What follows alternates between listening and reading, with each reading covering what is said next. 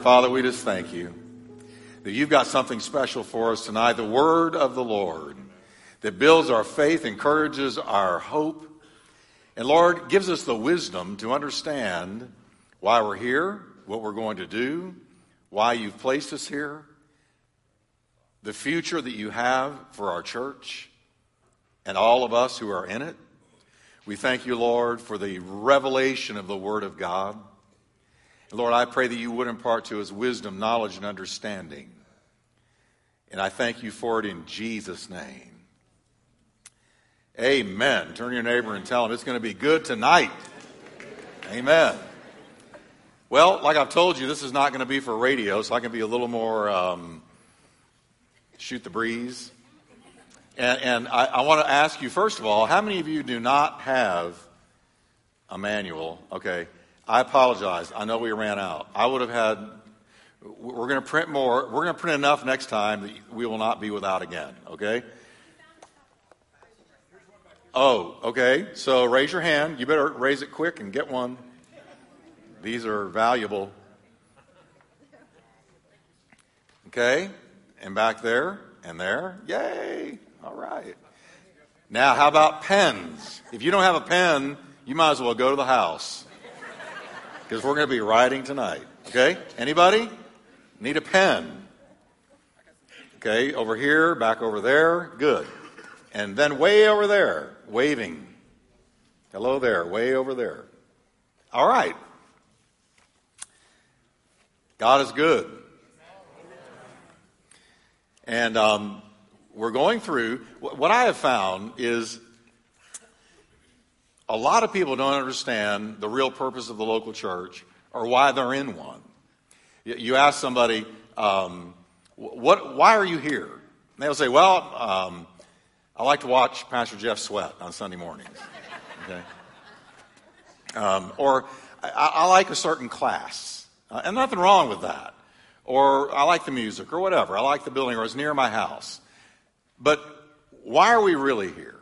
I learned a long time ago there's a huge difference between knowing how to do a thing and knowing why you're doing that thing. You know, you can learn how to lay bricks, but if you understand your why of laying bricks, that you're building a beautiful house or a beautiful building for whatever purpose, then you go beyond the how to the why. I've seen that he who only knows how almost always follows he who understands why. Now, when it comes to local church, we don't just need to know how to do local church, how to, show up and sing and partake of a service and say hello to a few people and then go home. But why? Why are we here? Why? Well, tonight we're going to look at what's called the TPC statements. And this is going to share a lot of why we're here as a church, why we are here, why Turning Point is here, why. So let's look at it's on page 15, and let's look at the top, and there is a verse out of 1 Corinthians 1, verse 10, and let's read it. Let there be real harmony among you, so there won't be any split in the church. I plead with you to be of one mind, united in thought and purpose. Now there is a great cry for unity. So our purpose statement. Let me just tell you why we're here, why we exist as a church. The purpose of our church is summarized in a single sentence based on two key scriptures. And here it is, and I'm going to give you the blanks and you fill in the blanks. But we believe a great commitment to the Great Commission and the Great Commandment will grow a great church. Now I'm going to say that again. We believe a great commitment to the Great Commission and the Great Commandment will grow a great church. Well, what is the Great Commandment? Well, it's in Matthew 22:36. Jesus said, love the Lord your God with all your heart, soul, and mind. This is the greatest and the first commandment. So that's the Great Commandment. And the second is like it. Love your neighbor as yourself. All the law and the prophets hang on those two commandments. Now that's the Great Commandment. Now here's the Great Commission. We know this one better. Jesus said, go and make disciples of all nations, baptizing them in the name of the Father, the Son, and the Holy Spirit, and teaching them to obey everything I've commanded you. That's the Great Commission. And notice he didn't say just go get them saved. He said disciple them. Disciple them. We're going to define that in just a moment. So, we are to love God with all of our heart, and that's worship. We're to love our neighbor as ourselves. That's ministry. We're to go and make disciples. That's evangelism. We're to baptize, and that is to incorporate into fellowship. And we are to teach them all things. That's discipleship. So we have there worship, ministry, evangelism, fellowship, and discipleship. And that's what we're all about here.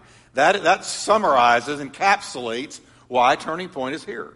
Therefore, Turning Point Church exists. Here's why we're here. Here's our why. One, to celebrate God's presence. That's worship. Second, to demonstrate God's love. That's ministry. Third is to communicate God's word. That's evangelism. Fourth is to incorporate God's family. That's fellowship. And then fifth, to educate God's people. That's discipleship. Isn't that good stuff? So there we go. Worship, ministry, evangelism, fellowship, discipleship. We celebrate God's presence. We demonstrate God's love. We communicate God's word. We incorporate God's family. And we educate God's people. And anything out of those five, we don't do. Everything we do is within the parameters of those five things. Worship, ministry, evangelism, fellowship, and discipleship. So let's look at those five things one at a time. We exist to celebrate God's presence. That's what we just did in worship. We celebrated God's presence. Don't you love celebrating God's presence? Now let me ask a question here. Here's a loaded question. How many of you, if you were comfortable, would be just fine with, and it would be your DNA to come down here into the altar during worship and dance? I don't mean like in a club. Some of you look at me like, oh my gosh, he's really going straight. I don't mean like in a club. You know, the charismatic shuffle. You know what I mean? No. How many of you would do that if you felt free? Really? If I got that? Well, how come you don't? I mean, that's celebrating God's presence. You can celebrate any way you want to. I'm going to show you there's a lot of different ways. But here's the deal. Worship offers or adoration to God. Worship is how we offer adoration to God. It says, worship the Lord your God and serve him only. And then it says, Jesus said, the Father seeks worshipers. And his worshipers must worship him in spirit and in truth. All right? So Jesus talked about worship. The Bible, Lord, that's all the Psalms are about, is worship. Now, there's a lot of expressions of worship, different expressions. Singing is a type of worship that we, of course, do. Commitment, Romans 12, 1 and 2, calls committing yourself totally to God, your reasonable service. It's a form of worship. Praying is a type of worship. Hearing the word. I personally believe that we're worshiping God right now by coming into his presence to hear his word. Giving is for sure a form of worship. Have you ever thought about that? That when you drop that check or that cash into the bucket as it goes by, you are worshiping God, a sacrifice of praise. Okay? Baptism, meditation, the Lord's Supper. The Lord's Supper is for sure a form of worship. Now, Turning Point's worship style is this: celebration. Psalms 122, verse 1, that's printed right there under celebration, is the verse that says, I was glad when they said to me, let's go into the house of the Lord. Let's go to the house of the Lord. I was glad. All right? Because we're going to celebrate. And then inspiration. Isaiah 40, verse 31 is talking about renewing your strength. And we believe that worship literally renews strength. Amen? And then preparation. Ephesians 4, 11 to 12. He gave some apostles, prophets, evangelists, pastors, teachers for the equipping of the saints to do the work of ministry. I believe that worship, listen, I can tell you as a preacher, good worship greases the skids for the Word of God. It sets the table for the Word of God. When we've had great worship before I preach, the preaching is easier, and I feel like I'm preaching under an open heaven. Okay? So Turning Point's worship style is celebration, inspiration, and preparation. So we exist to celebrate God's presence. Then second, we exist to demonstrate God's love and to incorporate God's people. Now the very word ministry is from a Greek word that means to serve. If I'm a minister, I'm a servant. That's what it means. By this shall all men know that you're my disciples, Jesus said, that you have love for one another. You serve one another. The Bible says that we've all been given a gift, and with the gift that we've been given, we are to serve one another. That's ministry. The heartbeat of TPC is our life groups and connect groups, because those are the formats and the venues where you can really learn to serve one another. Every member is urged to be a part of one. If you haven't been to a life group, please go to a life group. Find out the life group nearest you and go, or a connect group. We have lots of different groups that meet that are not officially in the life group category, but they are connect groups. We have so many ministries. One of the ministries is a little group of ladies meet every Tuesday, and they knit prayer shawls. They knit these beautiful shawls that you would see. I mean, these are store material. They're really well done. And what they do is they knit them for people who are to be taken to people who are sick. I have taken several of those prayer shawls to people who are terminal.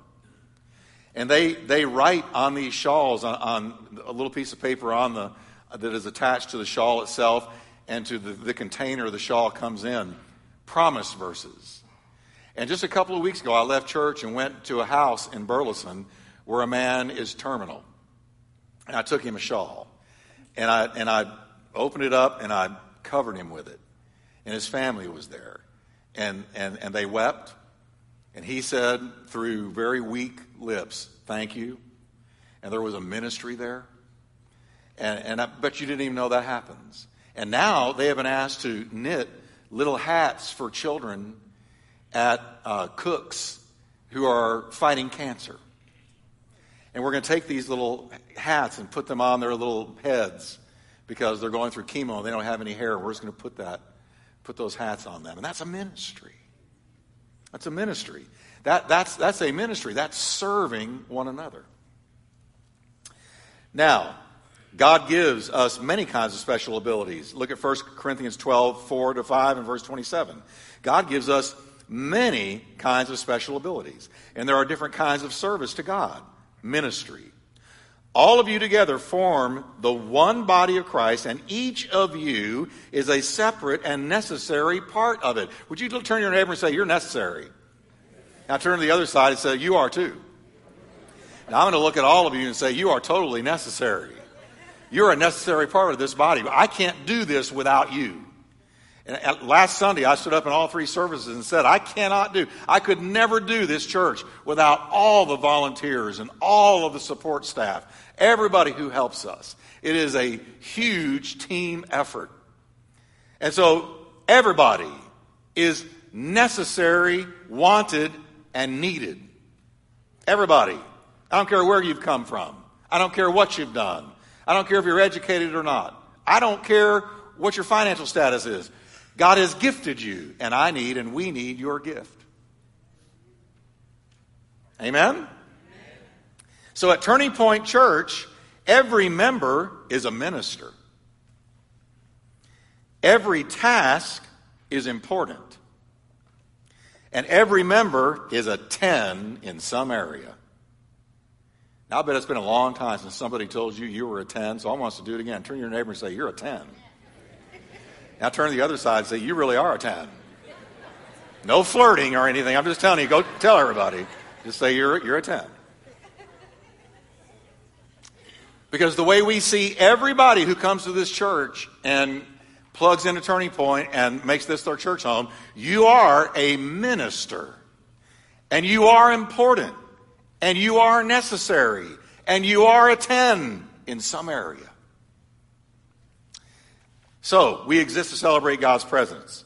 And second, we exist to demonstrate God's love and incorporate God's people. Third, we exist to communicate God's word. Evangelism, you know what evangelism is, but it's simply leading others to faith in Christ. Now, there are official, professional evangelists, those whose bread and butter and their whole life is given to evangelizing. They have the office of evangelist. But every believer is to evangelize. Every believer is to witness. I was listening to this guy on the radio on my way here tonight. Wickwire or something like that. And he was giving his testimony. And I was giving my testimony how I got saved in radio, on the radio. And I was sharing out how after church one time, just a while back, these two ladies came up to me, and one of them said, I came all the way to tell you that you used to be my drug dealer. And then I heard you on the radio. And I said, that can't be him. And she looked up the webpage, and lo and behold, it was me. So she came all the way from Plano to tell me, you used to push drugs to me, now you've been pushing Jesus. Okay, seriously. I heard that on the way here. And she's Jewish, too. Now she's a completed Jew, and the lady that she brought with her came to Christ that night. So, God is good.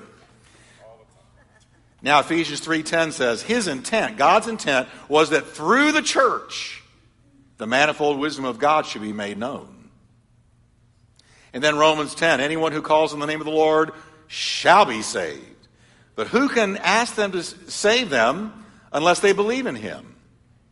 And how can they believe in Him if they've never heard about Him? And how can they hear about Him unless somebody tells Him? And the telling is my calling and your calling. I witness when I'm not in church. I tell people about Jesus when I'm not in church. I talk about Jesus when I'm not here at all. When I'm in restaurants and stuff, I talk about Jesus. We all should do that. So, let me tell you, in light of that, why our church must never stop growing. Now you say, well, Pastor Jeff, you ought not be numbers conscious. Now, where's all this number stuff and growing and all that? We ought to be growing. And God does care about numbers. We know for a fact how many got saved on the day of Pentecost. Somebody counted, because we were told 3,000 got saved. Somebody counted. We know that later on, they had another great harvest and 5,000 got saved. Somebody counted. We're told that Jesus fed the multitudes and there were 5,000 of them. Somebody counted. And there's a little book in the Bible called Numbers. Right? So let me tell you why our church must never stop growing. Because, one, God loves people. God loves people. It says the Lord's patient, not wanting anyone to perish, but wants everyone to come to repentance. Second, we must never stop growing because He commands us to reach out. Jesus said in Luke 14, go out into the country and urge anyone you find to come in, so that my house will be half full, partly full. What does it say? My house will be, say it, full. Acts 1:8, Jesus told them, you will be my witnesses. So He commands us to reach out. We should never stop growing. Number 3, because it's God's will. Under Christ's control, the Bible says, the whole body is nourished and grows as God wants it to grow. Colossians 2:19. Jesus said, I will build my church. He didn't say I will tear it down. He said, I will build it. It will grow. It will be an ongoing building project. Here's some unbiblical excuses for not growing. Well, God's not interested in numbers. Well, I just showed you that He is. Because every new person is a new soul. Here's another excuse. Our church wants quality, not quantity. Let me give you some news. If you have quality, you will have quantity. I double dog dare you to get quality and try to keep the quantity from coming. Okay? Or here's another one. Large churches are impersonal. No. As a matter of fact, let me show you. We believe our church must grow larger and smaller at the same time. So, well, how do we do that, Pastor Jeff? Well, here's how. We should grow larger in numbers, but smaller by providing opportunities for a relationship, like life groups, connect groups, our church members getting together to fellowship, do things together, get to know one another. Amen. I personally believe that when God gives you a local church, He just gave you a family. And in giving you a family, He gave you relationships. Nobody is called by God to be an island that you can't touch. Amen. Or that can't touch others. We're to fellowship with one another. We're to one another. Amen? Matthew 24:14, and the good news of the kingdom will be preached to the whole world as a testimony to all nations, and then the end will come. So we must never stop growing because God loves people. He commands us to reach out, and it is God's will. And even though you grow larger, you can grow smaller at the very same time. Fourth, we exist to educate God's people. Now that's discipleship. And discipleship is simply defined as this: learning accompanied by action.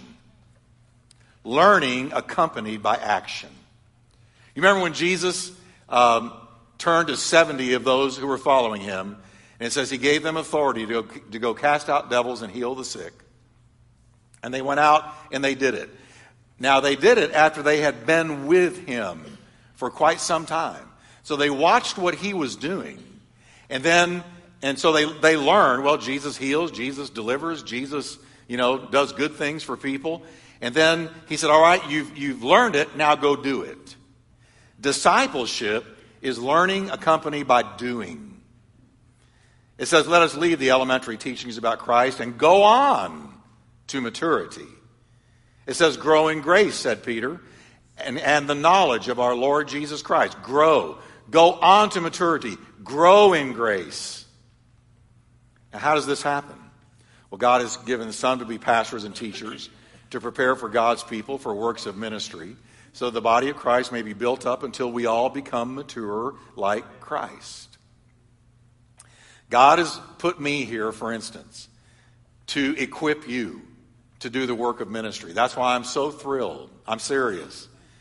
When I went into the fellowship hall last week, and they had those new things on the walls that show what our ministries are, those new displays, and I saw all the ministries in this church, ministries I didn't even know about. And I'm the pastor. I didn't even know about them.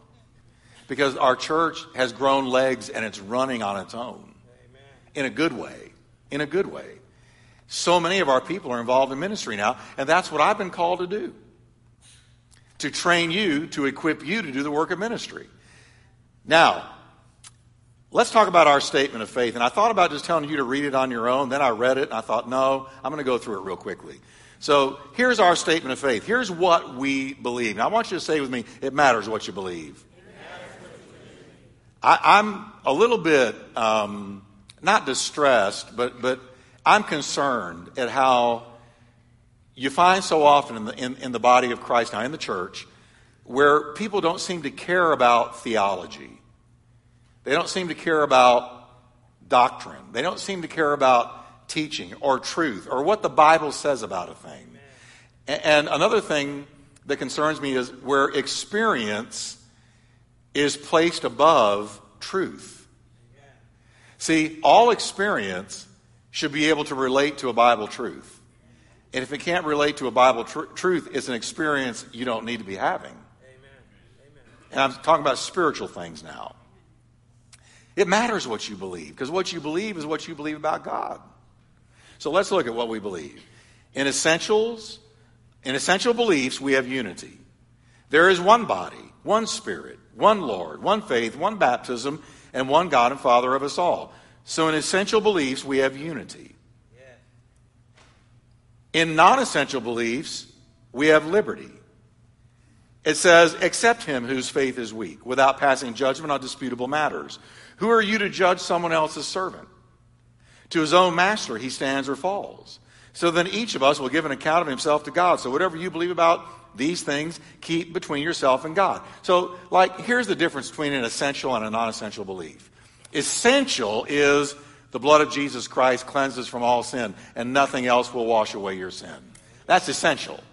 We can't negotiate on that one. Amen? Amen? Or that Christ was the Son of God. That's non-negotiable. That's an essential. So on essentials, we must have unity. But a non-essential is if you want to dye your hair purple, cool. I don't care. Come on. If you want to have communion with your family in your home every day, I don't care. That's a non-essential. Are you there? So in non-essentials, we have liberty. We have all kinds of people that come into this building every week from every walk of life. A huge mix of the culture. And that's wonderful. That's what heaven's going to look like. Okay? So in non-essentials, there's many things that, it may be good for you, it's not good for me. It may be good for me, not good for you. You're free. That's fine. But with the essentials, we need to agree. Now, in all of our beliefs, we show charity. Paul says, if I hold in my mind not only all human knowledge, but also the very secrets of God, and I have the faith that can move mountains, but I don't have love, I have nothing at all. I amount to nothing at all. So in all our beliefs, we have charity. For instance, I believe the gifts of the Spirit are valid for today. I do. I believe God heals. I believe that God delivers. I believe in a prayer language. Now, I don't make it front burner. I don't push it because I don't see in the New Testament that was a front burner doctrine. But I believe the gifts of the Spirit are real. But now, I can sit down with somebody who doesn't believe that and eat with them and fellowship with them and go fishing with them and have a good time with them because we can come together on who the person of Christ is. So I can show love to them even though they don't believe like I do about the gifts. And I hope they can love me because I do believe in the gifts as being valid for today. All right? Now here's the essentials we believe about God. God is the creator and ruler of the universe. He's eternally existed in three personalities, Father, Son, and the Holy Spirit. These three are co-equal, and they are one God. We put all those verses down below so that you can go look them up yourself. Here's what we believe about Jesus. Jesus Christ is the Son of God. He is co-equal with the Father. Jesus lived a sinless human life and offered himself as the perfect sacrifice for the sins of all people by dying on a cross. He arose from the dead after 3 days to demonstrate his power over sin and death. He ascended to heaven's glory and will return again someday to earth to reign as King of Kings and Lord of Lords, and that's my Jesus. All right? And that's an essential. That's an essential. What do we believe about the Holy Spirit? The Holy Spirit is also co-equal with the Father and the Son of God. He is present in the world to make men aware of their need for Jesus Christ. He also lives in every Christian from the moment of salvation. He provides the Christian with power for living, understanding of spiritual truth, and guidance in doing what is right. How many of you can say the Holy Ghost dealt with me today? Amen? And he gives every believer a spiritual gift when they are saved. As Christians, we seek to live under his control daily, and that's what we believe about the Holy Spirit. Here's what we believe about the Bible. The Bible is God's word to us. It is written by human authors under the supernatural guidance of the Holy Spirit. It is the supreme source of truth for Christian beliefs and living. Because it is inspired by God, it is the truth without any mixture of error. You hold in your hand the irrefutable, undeniable, inerrant word of the living God. Amen? Here's what we believe about human beings. People are made in the spiritual image of God to be like him in character. People are the supreme object of God's creation. Although every person has tremendous potential for good, all of us are marred by an attitude of disobedience toward God called sin. We were all born sinners. I was born in sin, said David, and shaped by iniquity. This attitude separates people from God and causes many problems in life. So that's human beings. That's what the Bible says about human beings. Now here's salvation. What do we believe about salvation? Salvation is God's free gift to us, but we must accept it. We can never make up for our sin by self-improvement or good works.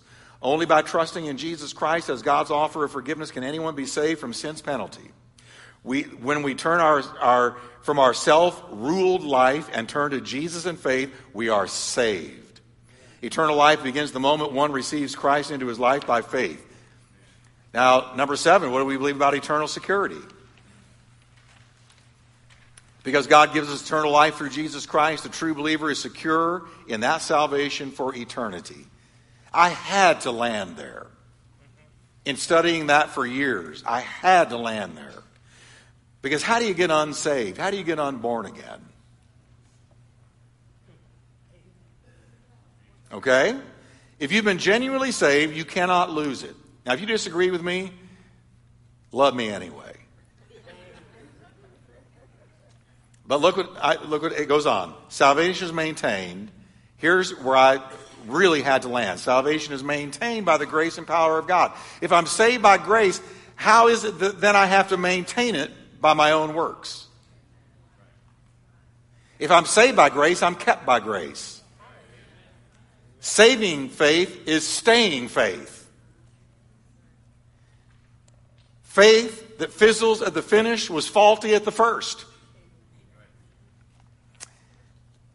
Salvation is maintained by the grace and power of God, not by the self-effort of the Christian. It's the grace and keeping power of God that gives us this security. If I thought that I could go do something, I don't know, people that say to me, I think you can lose it, I say to them, well, tell me then, what could you go do tonight and lose it?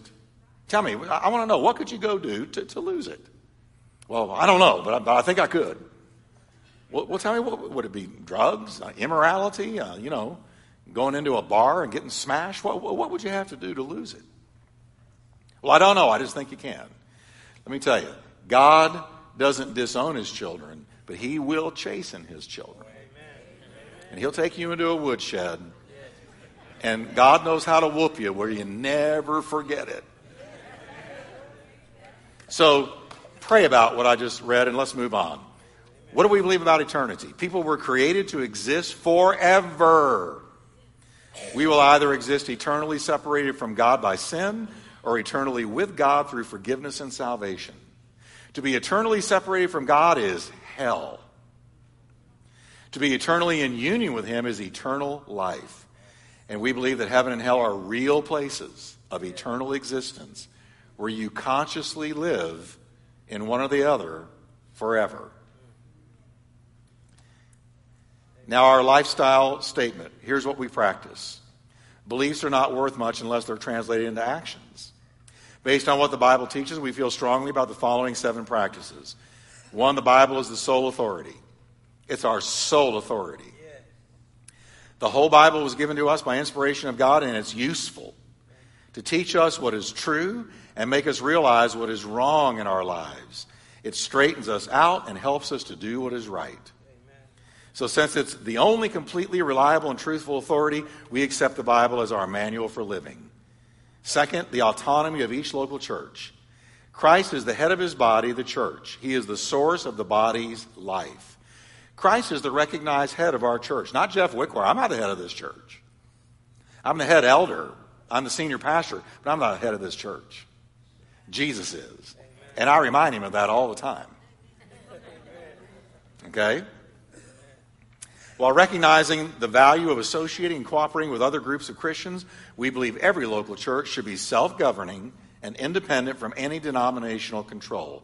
I have no desire to control any other church, and I don't want any other church to try to control me. However, I do believe in accountability.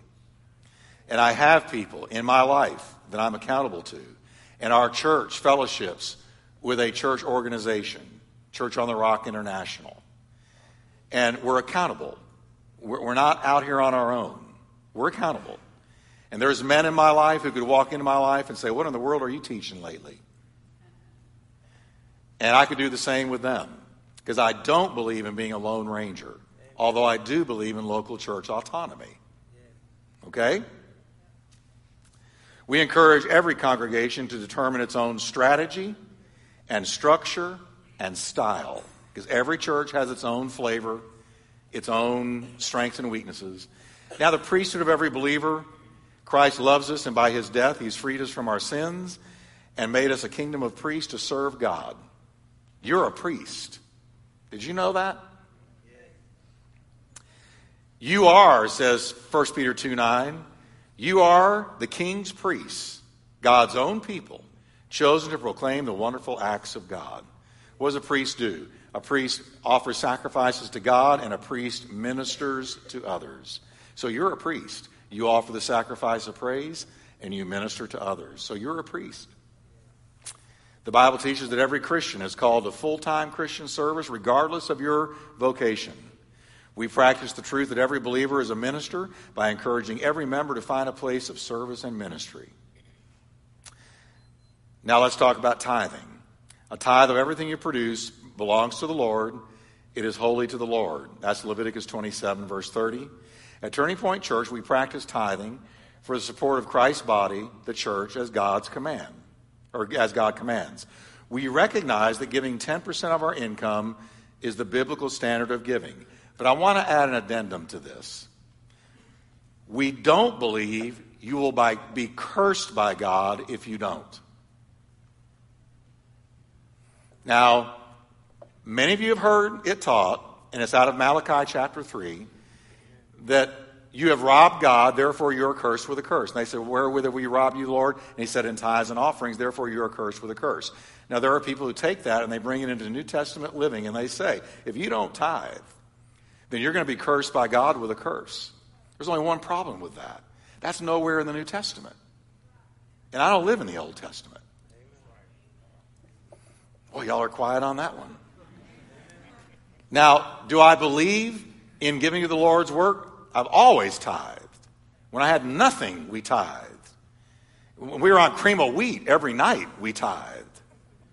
But do I believe if I didn't do it, that I would come under a curse? No. But here's what would happen. I would lose a blessing. I would lose a blessing. But listen, I don't find anywhere in the New Testament where it says I'm cursed. Here's a little rule for Bible study. If you want to know if something that was in the Old Testament is valid for us now, then you will find it repeated in the New Testament, either in the Gospels or in the letters. Are you following me? So that people have said to me, well, I hate to go here, but I'm going to say it. Only because it's become such an issue. But the homosexual issue. When I have preached on it or taught on it, which I rarely do, but when I have, I've had people come up to me and say, that's just all Old Testament. Well, hang on. No, it's not.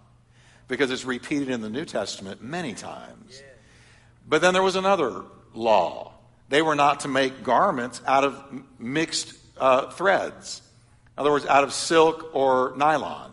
They weren't to mix the different kinds of thread. Well, I don't see in the New Testament, thou shalt not mix your threads. It's not valid anymore. It's not carried over in the New Testament. So we have to be careful with the Old Testament that though, yes, like the Ten Commandments are totally valid in that Jesus fulfilled them, and because of Jesus, God has declared me righteous as if I lived every one of them perfectly. But when it comes to things that people want to lay on you legalistically, you need to look and see, well, yeah, it's in the Old Testament, but was it carried over? Do I find the same thing in the New Testament? And if I don't, it's not valid. Come on, everybody. So, do I see tithing in the New Testament? Jesus mentioned it. I think it's in Matthew 10:10. I think that's the verse. He mentions it, but nowhere does it say you're going to be cursed. I know I've spent a lot of time on this, but I feel badly that some people have been told that. And so they're walking around going, wow, I didn't tithe for a couple of months, and so I just had a car wreck. That must be part of God's curse. No. But if you don't tithe, if you don't give to God's work, you lose out on a great blessing. I'm sorry, I'm not going to lay something on you the Bible doesn't.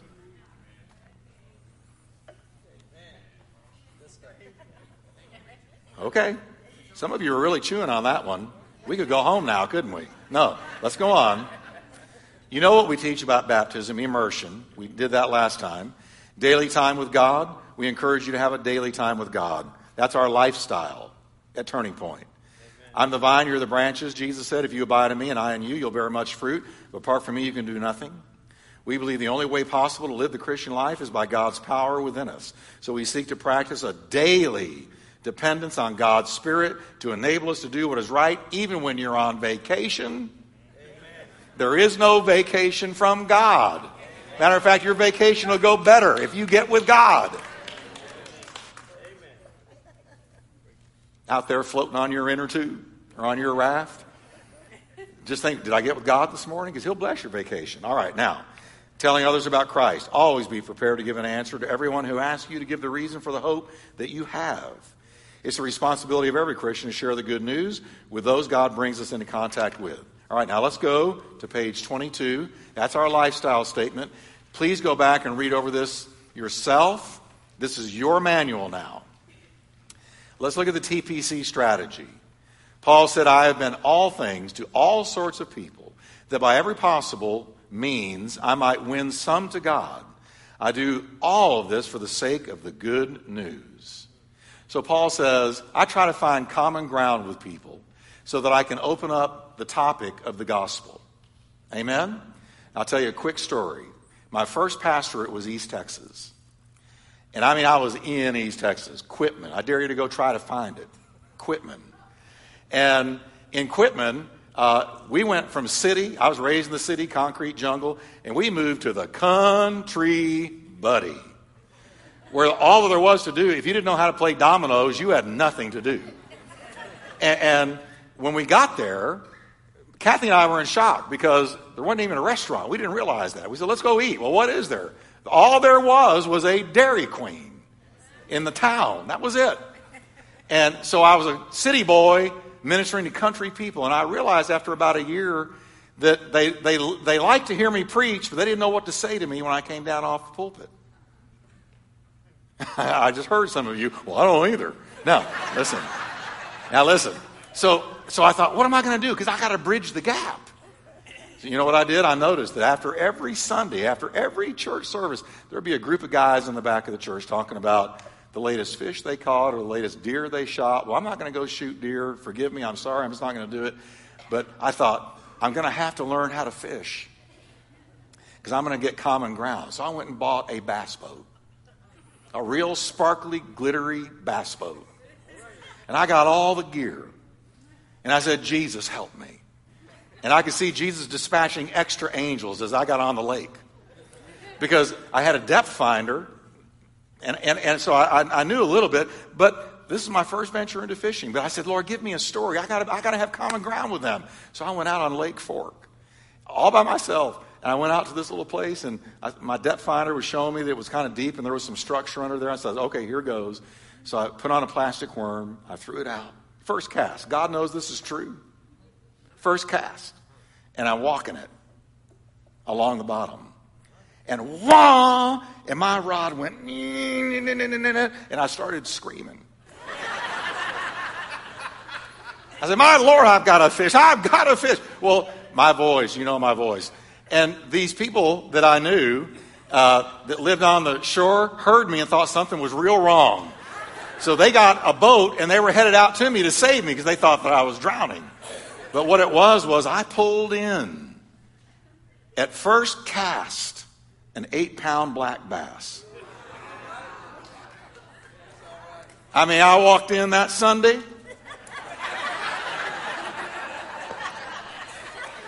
I waited for their little gathering in the back.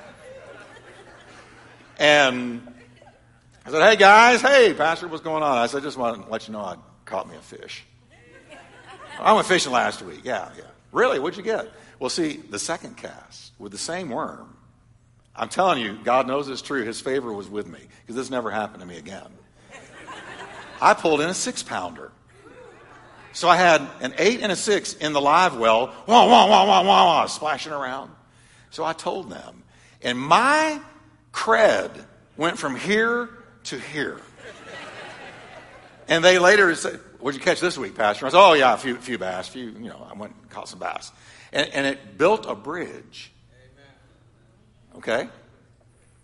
I have been all things to all sorts of people, including a fisherman, that by every possible means I might win some to God. Now look who we're trying to reach, the circles of commitment. Community is the outside. We had a bunch of those on Easter. All right? The community.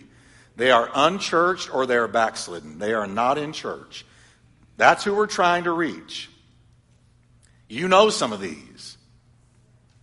Your neighbors, your friends, your co-workers, maybe some folks in your family. The community. They are totally unchurched. Amen. We want to get them and bring them into the crowd.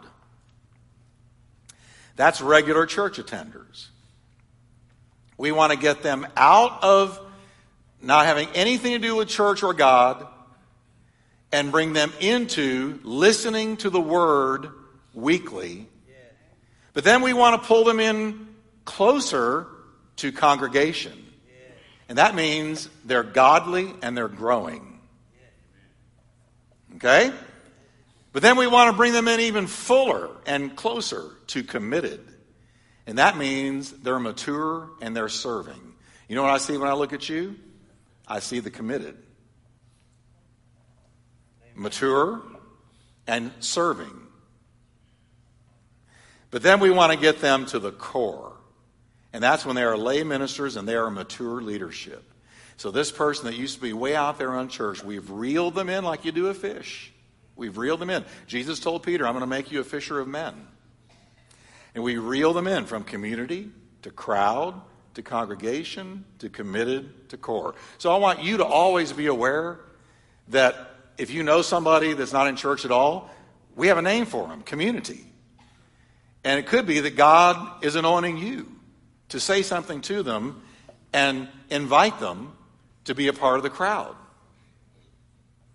And then maybe play a part in helping them come closer as congregation and then even closer as committed. And wouldn't it be neat if somebody that used to be totally out there, you played a part in getting them all the way to the core, where they are lay ministers and mature leadership. Amen? How many of you used to be the community? Amen. Come on. Well, of course, you all did. Some of you don't know what I'm saying because all of you used to be community. Me too. Now, Turning Point Church's objective is to keep moving people toward the center by encouraging personal spiritual commitments. Specifically, we call people to 4 basic commitments. And here they are. The first membership or the first covenant we ask people to enter into is the membership covenant. This is the commitment to Christ and the church. The membership covenant is the commitment to Christ and the church. Ephesians 2:19, you are members of God's very own family, and you belong in God's household with every other Christian. Where do we belong? In God's household. With who? Every other Christian. So God wants every Christian to have a church home. The maturity covenant is the next one. And that is a commitment to the habits necessary for spiritual growth. It says continue to grow. Continue to grow. Never stop growing. Continue to grow in grace and knowledge of our Lord and Savior, Jesus Christ. So the maturity covenant is I'm going to commit to the habits that are going to get me there. Daily time with God, we're going to go over all that later. I love this one, 1 Timothy 4:7. Take the time and the trouble to keep yourself spiritually fit. Take the time and the trouble to take care of your spiritual life and become fit spiritually. Third, the ministry covenant. That's a commitment to discovering and using my God-given gifts and abilities in serving God and others. 1 Peter 4:10, God has given each of you some special abilities. Be sure to use them to help each other. All right? So we have the membership covenant, the maturity covenant, the ministry covenant, and then there's the missions covenant. And that's a commitment to share the good news with others. You will be my witnesses for me to the ends of the earth. Now, why do we have these covenants? I'm going to give you a biblical reason. If I don't have a biblical reason, I have no reason to give these covenants.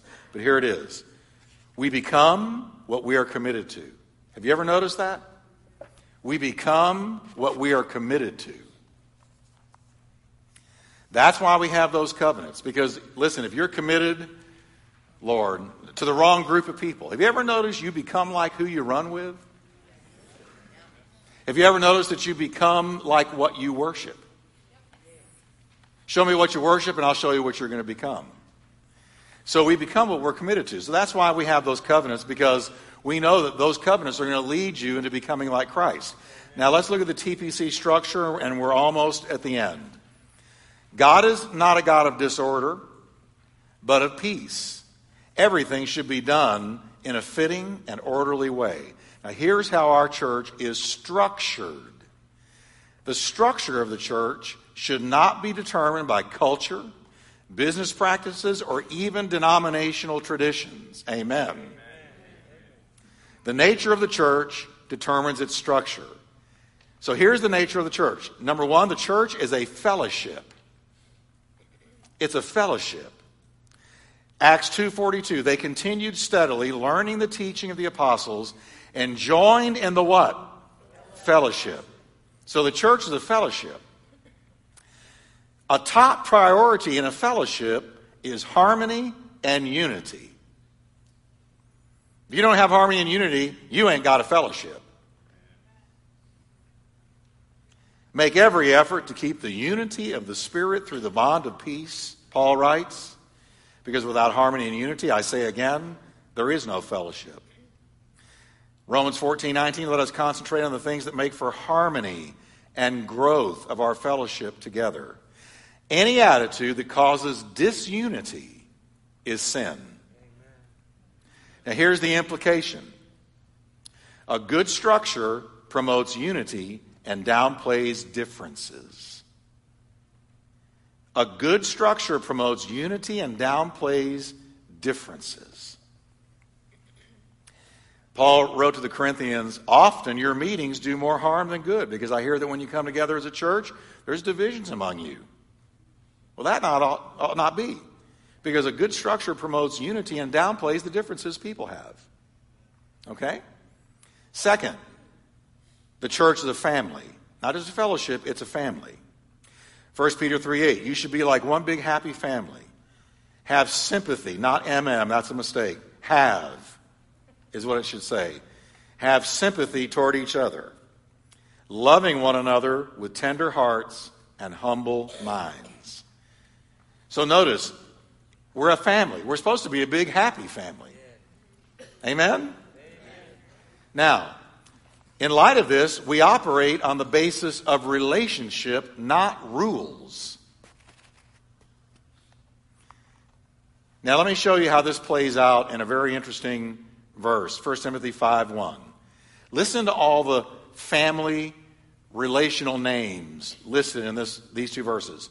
Don't reprimand a senior member of the church. Appeal to him as a father. Treat the young men as brothers. The older women as mothers. Treat the younger women as sisters. I only advise don't call a woman mother.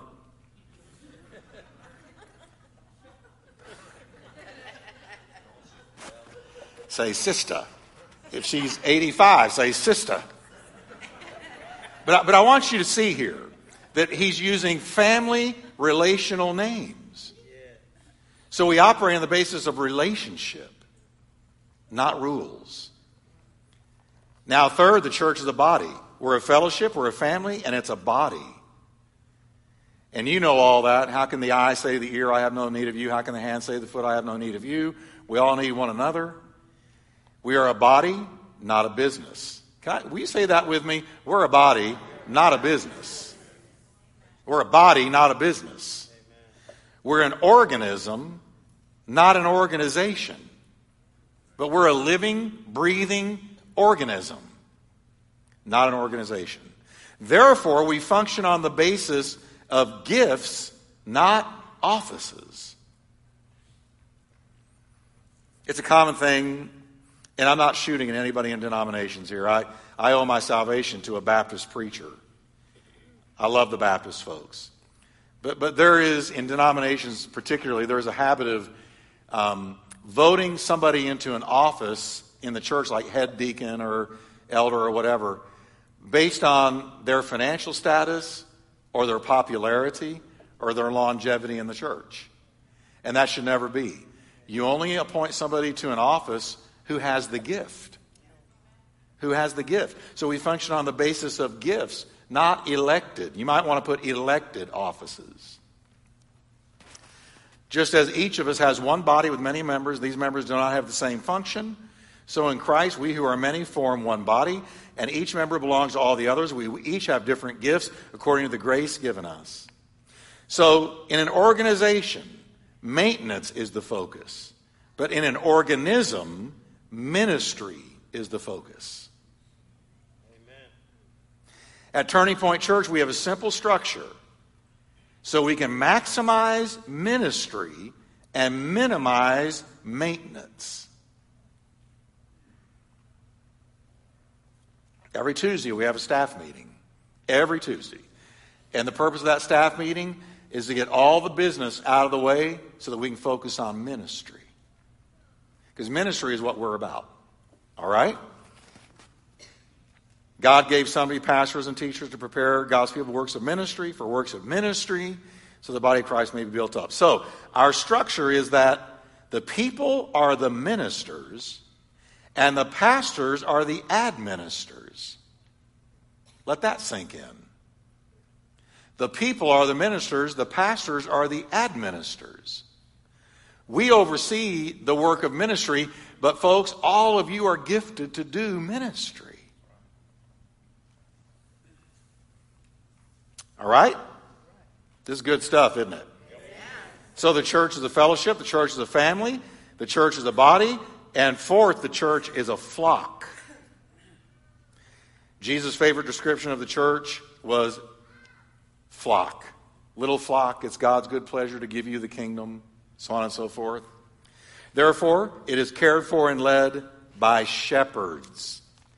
Jesus asked Simon Peter, "Do you really love me?" He said, "Yes, Lord." Jesus said, "Then take care of my sheep." You're a shepherd, Peter. Now, 3 different terms are used in the New Testament to refer to the same church leaders. Here they are quickly, a little bit of Greek for you. Poimen is one Greek word and means pastor or shepherd. Poimen is pastor or shepherd. Presbyteros, what denomination do we get from that Greek word? You got it. That means elder. And then episkopos, what denomination? Yeah, and that means bishop. But see, here's the deal. Pastor, elder, and bishop are the same thing. Let me show you 2 verses quickly, and then we're done for the night. To the elders I say, be shepherds. Notice, every one of the words I just showed you are in this one verse. To the elders, there's presbyteros, I say, be shepherds, there's poimen, of God's flock, serving as episkopos, bishop, overseers. Paul sent to Ephesus for the elders, presbyteros, of the church. When they arrived, he said to them, guard yourselves and all the flock which the Holy Spirit has made you episkopos, overseers. Be poimen, pastors of the church of God. So if you're a pastor, you're an elder. If you're an elder, you're a bishop. It doesn't matter. We have churches, the pastor isn't called pastor, he's called bishop. We have other churches where you're not called a pastor, you're called an elder. Head elder, chief elder. Here we're called pastor. Pastor Jeff. Okay? That's it for tonight. Now, the review is for you to review. I double dog dare you to do it. Go home and do this. Fill in the blanks. And next week, it gets so good next week. Because next week we're talking about maturity, how to grow up spiritually, and how to get habits that change your life. It's great. So next week we're going there. Let's stand together. Everybody, are you glad you came to church tonight? Amen. How many of you understand a little bit better why we're here? Amen. I just lost my heel of my boot. All right. It just came right off. I looked down and said, what is that? It's my heel. And they were looking at it too, like, uh-oh. All right, let's pray. Father, we just thank you for your blessing. We thank you for the power of God and the blessing of God and the peace of God. And Lord, we pray in Jesus' name. Help us, Lord, to walk in wisdom, knowing not only how to do church, but why we're doing church. Why we're here. Lord, thank you for revelation from God. Now let's just worship him with one chorus. Lift up your